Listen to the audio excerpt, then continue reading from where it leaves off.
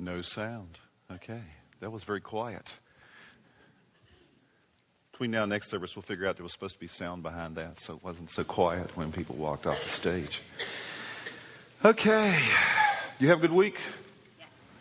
Yeah. Good. Hey, can you turn up the house lights a little? There you go. Thank you. I couldn't see you. I was like, anybody out there? You wouldn't believe how blinded it is up here. This week has been, I can't say a much better week.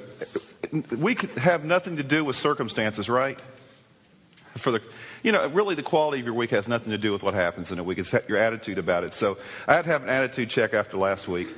And so this week is, I haven't had any water in the basement. I haven't had any major catastrophes. So I'm going like, okay, thank you, God. But really has to do with attitude. Last week I was just thankful that I had people. I appreciate last Sunday after the first service, a guy coming up to me and said, actually 2 or 3 people came up to me and said, hey, I know how to install sump pumps. You want to do it this afternoon? And I'm going, yes. And so I had somebody come over and help me. Actually, they did it. I watched.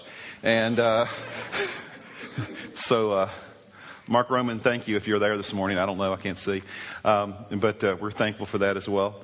So this has been kind of an interesting week. I'm glad today to see sunshine and warm weather. I don't know about you guys, but I am just it makes you feel better. So I feel so much better today because of that. Today we come to a conclusion of a series we've gone through for the last several weeks called Changed, Lessons from a Changed Life, on the book, The Little Letter of Philemon. It's only 25 verses long. And you're going like, man, you spent a lot of time, 4 weeks on 25 verses. No, I didn't spend 4 weeks on 25 verses. I've spent 4 weeks on about 17 verses, actually, in Scripture. And today kind of complete that journey that we've been through. But in looking at Philemon, it had so many things to say. And this morning as we begin, I want to talk to you about how we spend our time in life. If you're an average American, you're going to spend if you live to be the average length of time the average American lives, you're going to live about 25,550 days. Okay? That's the average length of life for the average person in America. And if you live to your 70th birthday, you will spend 23 years of those 70 years sleeping. Okay? And you will spend 17 years of your life working. You will spend 11 years of your life watching TV and playing. You will spend 6 years of your life traveling. That means that going back and forth to work, anywhere you travel, anytime you're in the car, any kind of traveling. You will spend 6 years of your life eating. They may be the best 6 years of your life. I don't know, according to how much you like to eat. You will spend 2 years of your life getting ready. Can you imagine in 70 years you spend 2 years of it getting ready? And then you will spend 1 year of your life if you're the average American in church. Okay? So I ask you the question. Is that really a good use of time? How the average person spends their life. Is that really successful or even significant? Is that what really life is all about? A few years ago, back in 1995, I picked up a book. It's called Halftime by a guy named Bob Buford. It was a life-changing book for me. God's Word is the number one life-changing book, but this is a book that was written by a Christian entrepreneur. A guy who, at the time, who had just a few years earlier had been and he still was, one of the wealthiest guys in the state of Texas. He actually had lived, I don't know if he still lives there or not, but he had lived in a penthouse apartment in the top of downtown Dallas. And there was only 2 apartments in his penthouse. He lived in one, and the owner of the Dallas Cowboys lived in the other one. So you can imagine how successful this guy was. But he'd come to a place in life when he's about 40 years old where he asked this question. He said, is this what life's all about? The success.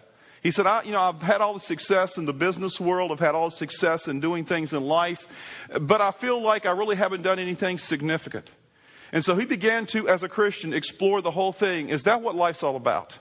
Is this the best way to spend my time? What kind of legacy am I going to leave? And he wrote this little book called Halftime. And he said that the second half of our life can be the most significant part of our lives. We can move from success, the focus of so much early on in life, to significance in our life. And when I read that, I happened to be in my early 40s when I read that. And I'm going, man, that's the whole thing. I'm not been a successful entrepreneur in that sense. And I was a pastor in a church, and I'm going like, do I want to spend the rest of my life just going through the motions? What's my legacy going to be? What do I want to do with my life? And I realized that the main focus of my life I wanted to have, and I've said this all along, is to see lives changed for God. To see people come to Jesus Christ. And so when I hear stories about lives that are changed, that's what gets me pumped up. Because when I leave here, I don't care, truthfully, I don't care about people saying, well, you're pastor of Great Oaks in a growing church, numbers. If we had 10,000 people here every week, but everybody was kind of remaining the same and not growing in Christ, I would feel it's a failure. Because the thing in life is this, that God calls us to do something that's significant in life, not just successful. And so we want to talk about this morning about how do we spend our time, because Philemon has a great story in here about the Apostle Paul, about something he did. And the question is, what are you going to do with your life? And really you only have three options about what you're going to do with your life. Number one, you can just spend your life. You can just go through the motions. You get up, go to work, make money, come home, watch TV. You just go through the motions, spending your time. I think most people do that. You can waste your life. That's another option you have. I mean, you don't have to spend it. You can waste it. You can just, waste it on your, just waste it. I don't have to tell you how to waste it. There's so many good options on how to waste your life. Play video games 10 hours a day, okay? Get on a computer and surf, all the time. Computers are great. I love computers. I had one last night watching football, a computer on my lap. I can do two things and multitask. And it's good to have that. But the thing is, so many people, we can go out and just, you can go out and play golf 24 hours a day. Or you can, somebody told me, I'm looking forward to retirement because then I go out and play golf every day. I'm thinking that's the most boring thing in the history of the world. I love to play golf, but 5 days a week? I'm sorry, it's not my deal. Maybe it's for you. I don't know. But the thing is, so often is we have to ask ourselves, how are we spending our time? We can either spend our time just in whatever, we can waste our life, or the third option is this, we can invest our life. We can invest our life. And I would say that the biblical focus is investing our life. It's this whole thing of leaving a legacy. Of what are we going to leave behind when we leave this earth? Jesus said it like this in Scripture. He says, what will a man give in exchange for his soul? That's what he said.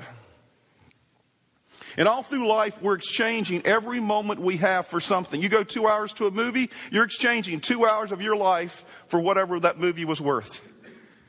You spend 2 hours doing anything because every time you give a couple of hours to something, you've exchanged your life for something. Because the only thing in life that we cannot recycle is time. You can lose money. We're all losing money right now. If you got some money in the, in investments, I've lost 45% of my retirement in the last few months, probably just like you have. And I'm hoping it comes back. I don't know. But the thing about it, I could make more money, but I can't make more time. And you can't make more time in life. So how do you spend your time is hugely important in our life. And I challenge you to think about that investing your life, investing your time in something that you will leave behind is more important than just spending your time and going through the motions. Will you use it to leave a legacy? If I were to ask you this morning, when you die, what would you like to be remembered for? What would you say? That's the most morbid thought. No, it's not. It's what we need to be thinking about. If you could put your life motto on a t-shirt, what would it say? Think about that this week. Because t-shirts usually have very brief sayings on them. You can have a little brief on the front, back, and you can expand on the back, if you want to. But what would it say? What would be your motto in your life if you wanted to be remembered by something? If somebody would say, this is what my life's all about, what would it say? The fact is, everybody wants to be remembered for something, right? It's a universal desire. We all want to leave a legacy. We don't sometimes think about that, but we do. We all want to leave our mark. We want to be remembered in some kind of significant way, and by saying that we leave some kind of significant contribution. Some people do it in different ways. Some people write books. Some people build foundations. Some people have resources. Most of us don't have the kind of resources to do those type of things. So how we leave a legacy is through people. Through the people in our lives that we influence. Now, if I were to ask you this question, who has been the most influential Christian over the last 50 years in the world? Who would you say? Would you say this guy? Show his picture. That guy? Yeah. Billy Graham. I think without a doubt, probably the most influential, the person who has influenced more people for Christ over the last 50 years. Billy's 90-something. Over the last 50 years, there's been no doubt it's been Billy Graham. More people through Billy Graham Crusades and the Billy Graham Evangelistic Association have experienced the message of Jesus Christ than probably any person in the history of the world. But you know what the legacy, what led up to Billy Graham being where he is? There's all kind of stories, but the basic story is this. There's been 4 or 5 people in his life that people that led up to that. Because there was a guy how Billy Graham came to know Jesus Christ was in a revival meeting. And the guy's name was Mordecai Ham. That's the next picture. This guy. Don't have a real picture of him. He was a guy who was a revival teacher, and so he had a huge influence. It was at the point of going to this revival meeting that Billy Graham experienced who Jesus Christ was. And because of the influence of Mordecai Ham, Billy Graham began his legacy of influencing people. But who influenced Mordecai Ham? Well, it was somebody, his name was Billy Sunday. And Billy Sunday was another preacher. Cool name, right, Billy? I thought that was a cool name, period. Billy Sunday, what a name for a preacher. But he was at a revival meeting. Mordecai Ham came to know Jesus Christ through the teaching and the witness of Billy Sunday. Who influenced Billy Sunday? A guy named J. Wilbur Chapman. J. Wilbur Chapman was a guy who was another person who was a teacher and a preacher. And through the influence of this guy, Billy Sunday came to know Jesus Christ. Well, where did J. Wilbur Chapman? Do you think I'm going back to Adam? No, no, we're almost done. Okay, we're almost done. J. Wilbur Chapman was influenced by a person you've probably heard of before. His name was D.L. Moody. There's a little school up in Chicago called Moody Bible Institute that was named after and started. I guess it was started by him. I don't know. But D.L. Moody was the person who influenced J. Wilbur Chapman. Who influenced D.L. Moody? Well, in history, that's known. It's written down that it was a guy who wasn't a preacher. He wasn't anybody of huge influence, and I don't have a picture of him because we don't really know, who he was. But his name was Edward Kimball. Edward Kimball was the person who had a great influence on D.L. Moody's life. Edward Kimball was a Sunday school teacher. He was a person who, as a child, as a young adult, D.L. Moody was influenced by greatly. Now, you go all the way back to Edward Kimball, through D.L. Moody, through J. Wilbur Chapman, through Billy Sunday, through Mordecai Ham. We finally get to Billy Graham. And I'm sure that when Edward Kimball first was sharing about Christ with D.L. Moody, he had no clue what that legacy was going to be. But what an incredible legacy that was started. We don't know what our legacy is going to be. We don't know what the persons that we influence. But let me tell you, man, what incredible legacy that we can leave. God can use us in incredible ways. And that's the whole thing about this. It's important. It's interesting that the Bible says good people will be remembered as a blessing. Good people will be remembered as a blessing. So how do you leave a lasting legacy? Well, there's this great quote by Corrie ten Boom. And this quote says this: every experience God gives us, every person He puts into our lives is the perfect preparation for the future only He can see. God uses people into our lives who influence us, who work through, God works through them to influence us. It's the importance of people helping people. In Ecclesiastes 4, it says this: 2 are better than 1 because they have a good return for their work. But if one falls down, his friend can help him up. But pity the man who fails and has no one to help him up. Let me tell you, folks, I have learned that the last few weeks. Every time I've had a need in my life, there's been somebody, last Sunday, Mark Roman helped me with the sump pump.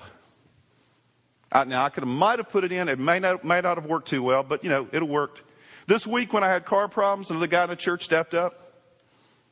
And miraculously, he didn't have to do anything. He just had to ride with me over to the place, and it was healed. No, not really. But that's a long story. But every time in our life, we can have people there to encourage us. I can tell you people spiritually who encouraged me along the way. My father-in-law, huge influence in my life early on as a pastor. He was a pastor, retired pastor.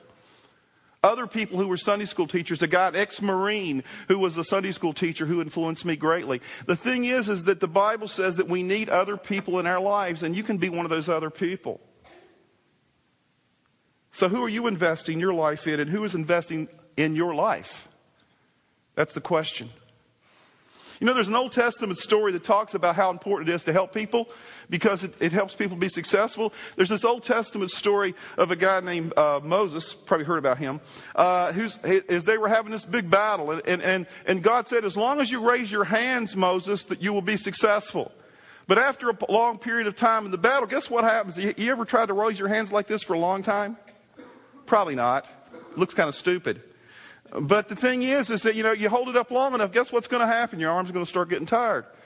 And what happened was that as he got tired, as his arms started to fall down, what happened was the Israelites started losing the battle. But the Bible says when Moses' hands grew tired, Aaron and Hur, two guys, held his hands up, one on one side, one on the other side, so that his hands remained steady but till sunset. Man, you can imagine that all day. They're standing there holding his arms up. So Joshua overcame the Amalekite army with a sword. Because of three guys working together, not just Moses, but these other two guys helping him, he was successful with the mission that God gave him. We never need to underestimate the value of great godly relationships in our life. And that's the story of Philemon. The story we've been talking about for the last several weeks is the story of this whole thing of relationships, of how relationships are so important in our lives and how we need godly people who will believe in us and encourage us and lift us up and help us to be successful in life because we need people. Let me just share with you what we've talked about for the last 3 weeks real quick. The first week we talked about, verse 11 was the focus. And if you don't remember anything else about Philemon, do not forget verse 11 of Philemon. It's the whole verse that said, formerly, but now. Formerly, he was this way, but now, because of the changed life, he's this way. Formerly, you were one way, but now God has worked in your life and you're different. And we talked about we don't deny our problems, we face them. And we talked about don't focus on what was, but on what can be. Formerly, but now. That's the key phrase in the whole book, in the whole little letter of Philemon. Formerly, but now, verse 11. We started there. And then we talked about the next week, a couple of weeks ago, we talked about this whole thing about how changed people help people change. And we talk about there's two types of people in our lives that influence us. There's balcony people and there's basement people. Balcony people that are people who help us up. Paul was a balcony person. He had become a balcony person who lifted people up, who encouraged them. He was an encourager of persons. Basement people are people that pull us down. They're evaluators. They're people who are always, just getting on our case. And changed people, the kind of people God wants us to be, is balcony people who encourage others, who believe in people. Then last week we talked about this. We said, we talked about the whole thing of how changed people also are used by God to build bridges between people who are having relational conflict. And I asked you the simple question last week. If you know two people who are believers, who you know well and you get along with well, but for some reason they're not getting along with each other too well, God has called you, as one of your callings, to be a bridge builder and to help them repair the relationships. Jesus said it in the Sermon on the Mount when he talked in the Beatitudes. He said, blessed are the peacemakers, not peacekeepers, peacemakers. And peacemaking is sometimes difficult, but Paul was a huge bridge builder in the little letter of Philemon. A bridge builder between two people, Onesimus, who was the former slave who had become a Christian, and Philemon, the slave owner, who was a Christian as well. And he began the process of building bridges in their lives. Now this week, as we conclude this, I just want to wrap this kind of up by just saying a couple of things telling a story, singing a closing song, then we'll go home, okay? That's going to be it. I'll just tell you what we're going to do. This week as we close, this whole thing has been wrapped up about this whole thing of relationships, but this whole thing also is about the legacy of Paul. The legacy of Paul, but also the legacy of what he left behind. You know, this legacy going all the way back to Edward Kimball, the Sunday school teacher who led to Billy Graham's life. We don't have to go that far back in Paul's life to see what was going on and what happened by him being a person who was an encourager, a balcony person, a person who built bridges, who did all these things in his life. Number one, in verse 10 of Philemon, it says this. It says, "My plea is that you show kindness to Onesimus. I think of him as my own son because he became a believer as a result of my ministry here in prison." Number one, we talked about this before. People who are balcony people, people who are changed people, are people who believe in people. One of the things, if we're to leave a legacy, we have to believe in people. Now, we don't have to believe that people are perfect. We don't have to believe that people are always going to make the right decision. But we have to believe that God can work in people's lives and change people. We have to believe in God and believe in people. We have to believe that God can work through that. And so in the letter of Philemon, it's so clear, it is so incredibly clear that Paul believed. And not only Onesimus, but he believed in Philemon. Because at the end of Philemon, in verse 19, he says some things about the whole thing. Let me just look it up and we'll talk about it in a second. In verse 19, he says, "I am writing you with my own hand, I will pay back, not to mention." Verse 21. Confident of your obedience, I write to you knowing that you will do even more than I ask. Does that sound like somebody that believes in somebody? I believe that you'll do more than I ask. See, Paul believed in Philemon and he believed in Onesimus. One of the key things here is for us to not just just believe in people. I know it's hard sometimes, right? It's hard to believe in people, especially when they put you down or they fail you. But God says that's our attitude toward people because all of us are sinners who need God. And God wants us to work and believe in people. But the main thing is this morning. I want to share with this.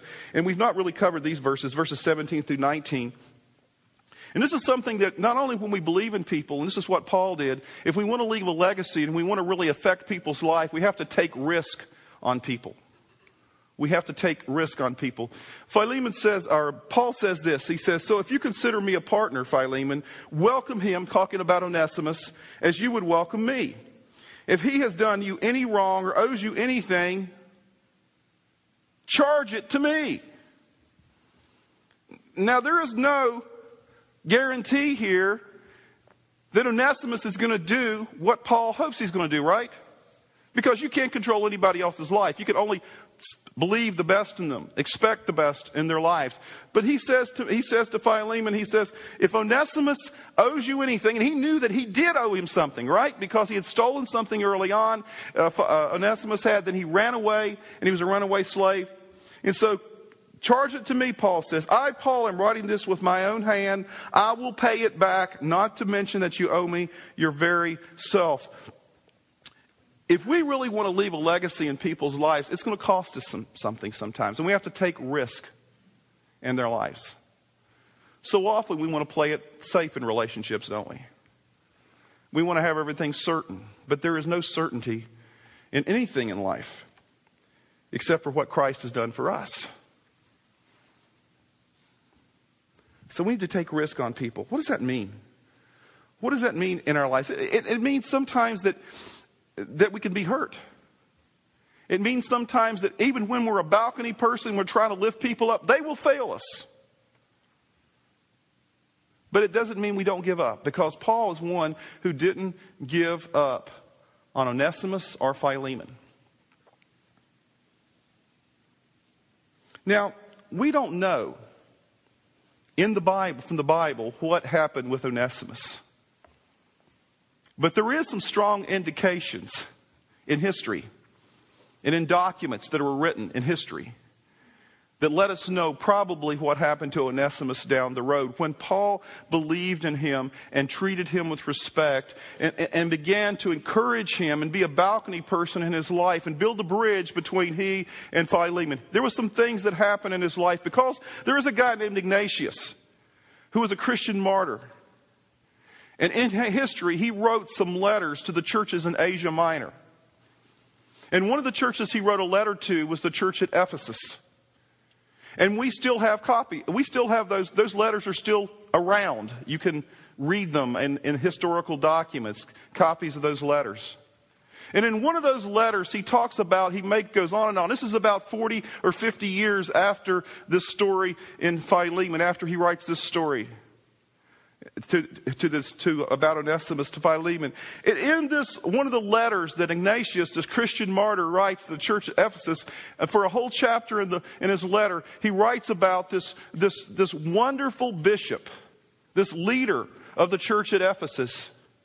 And guess what his name was? Onesimus. And he uses the exact same terminology, the exact same little play on words that Paul had used. He was once useless to you, and now he's useful. Now, we don't know if 100% for certain that is who he is, but we have all indications. Biblical scholars believe that that's who this was. 40, 50 years later, an old man who once was useless became useful because somebody took a risk upon him and built a bridge between him and his former person he had a problem with. And that person, Paul, left a legacy. His legacy was a legacy, not only just that. I mean, how much of Paul's legacy? The Bible, a whole part of the New Testament.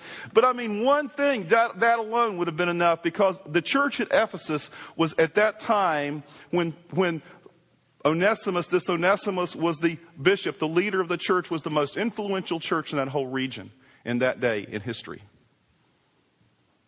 Man, what a legacy. Just because Paul believed in someone, he built bridges. He encouraged them. Bob Buford, in this little book I was sharing with you earlier, wrote a story. Because so often in life, what happens is we come to a place in life and we're going like, man, I've messed up so much in my life. There's no use. I can't do anything good. It's all over with. But he writes a story, true story. He tells us true story about something that happened on New Year's Day in 1919. And on that day in 1919, Georgia Tech played the University of California in the Rose Bowl. And shortly before halftime, a man named Roy Riegels recovered a fumble for California, and somehow he became confused. And he started running 65 yards in the wrong direction on the field. And his own teammate tackled him, true story, tackled him just before he could have scored for the opposing team. And when California attempted to punt after they didn't do anything down on the 2-yard line, when they attempted to punt, Georgia Tech blocked the kick and scored a safety. And the team headed off the field and went into the dressing room at halftime. And as they sat on their benches, Riegel had a blanket wrapped around his shoulders. He sat in a corner with his hands in his face, and he was crying like a baby. And that the coach was silent. He was trying to decide what to do with Riegels and how to deal with this. You know, man, this is kind of strange. What do I deal with this guy? And so what he does, he looks at everybody, and when the timekeeper announced it was just 3 minutes until the second half was to start, the coach looked at the team and said, "Men, the same team that played the first half will start the second half." And the players got up and started out, all but Riegels. He was still sitting on the bench. And he didn't budge. And the coach looked at him and he called him to him and he didn't move. And he said, "Roy, didn't you hear me? The same team will start the second half." And Riegels looked up with tears in his eyes and said, "I can't do it, coach. I've ruined you. I've ruined the University of California. I've ruined myself. I couldn't face the crowd in that stadium to save my life." And the coach reached out, put his hand on his shoulder and said, "Roy, get up and go on out there. The game is only half over." And all the people who saw that game that day said that when he went back out, Roy Riegels played the greatest half of football in the history of college football. And he went on after he graduated from college to found several companies. And not only was he successful, but he gave his life to helping other people find significance in their lives. True story. Failure is never final. And we're never a failure until we quit. And sometimes we take the ball in life and we fumble it and we mess up and we go in the wrong direction and we goof up in front of everybody.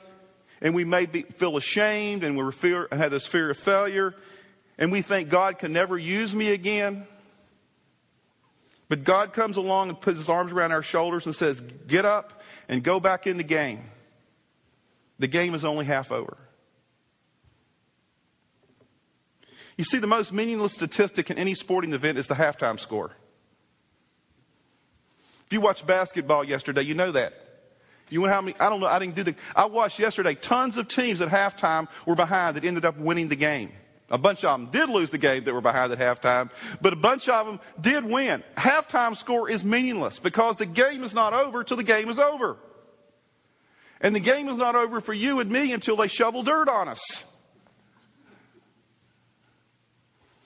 And so what you and I need to understand is this. No matter what you've done in your life, no matter what you've done, formerly you were this way, but now God wants to use you. And he wants to use you to leave a legacy.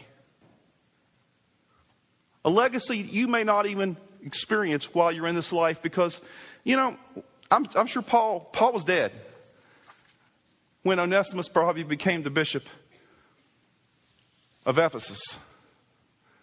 I'm sure that Sunday school teacher who helped lead Dale Moody to Christ had no idea that down the road, several layers of people down the road, there would be an evangelist named Billy Graham who would have an incredible influence on people's lives and lead and share the love of Jesus Christ with millions of people. We don't know what God's going to do. But God says, be an encourager, build bridges, leave a legacy. What's your legacy going to be? Thank you for listening to Great Oaks Community Church's weekly podcast. For more series and podcast information, go to greatoakscc.org.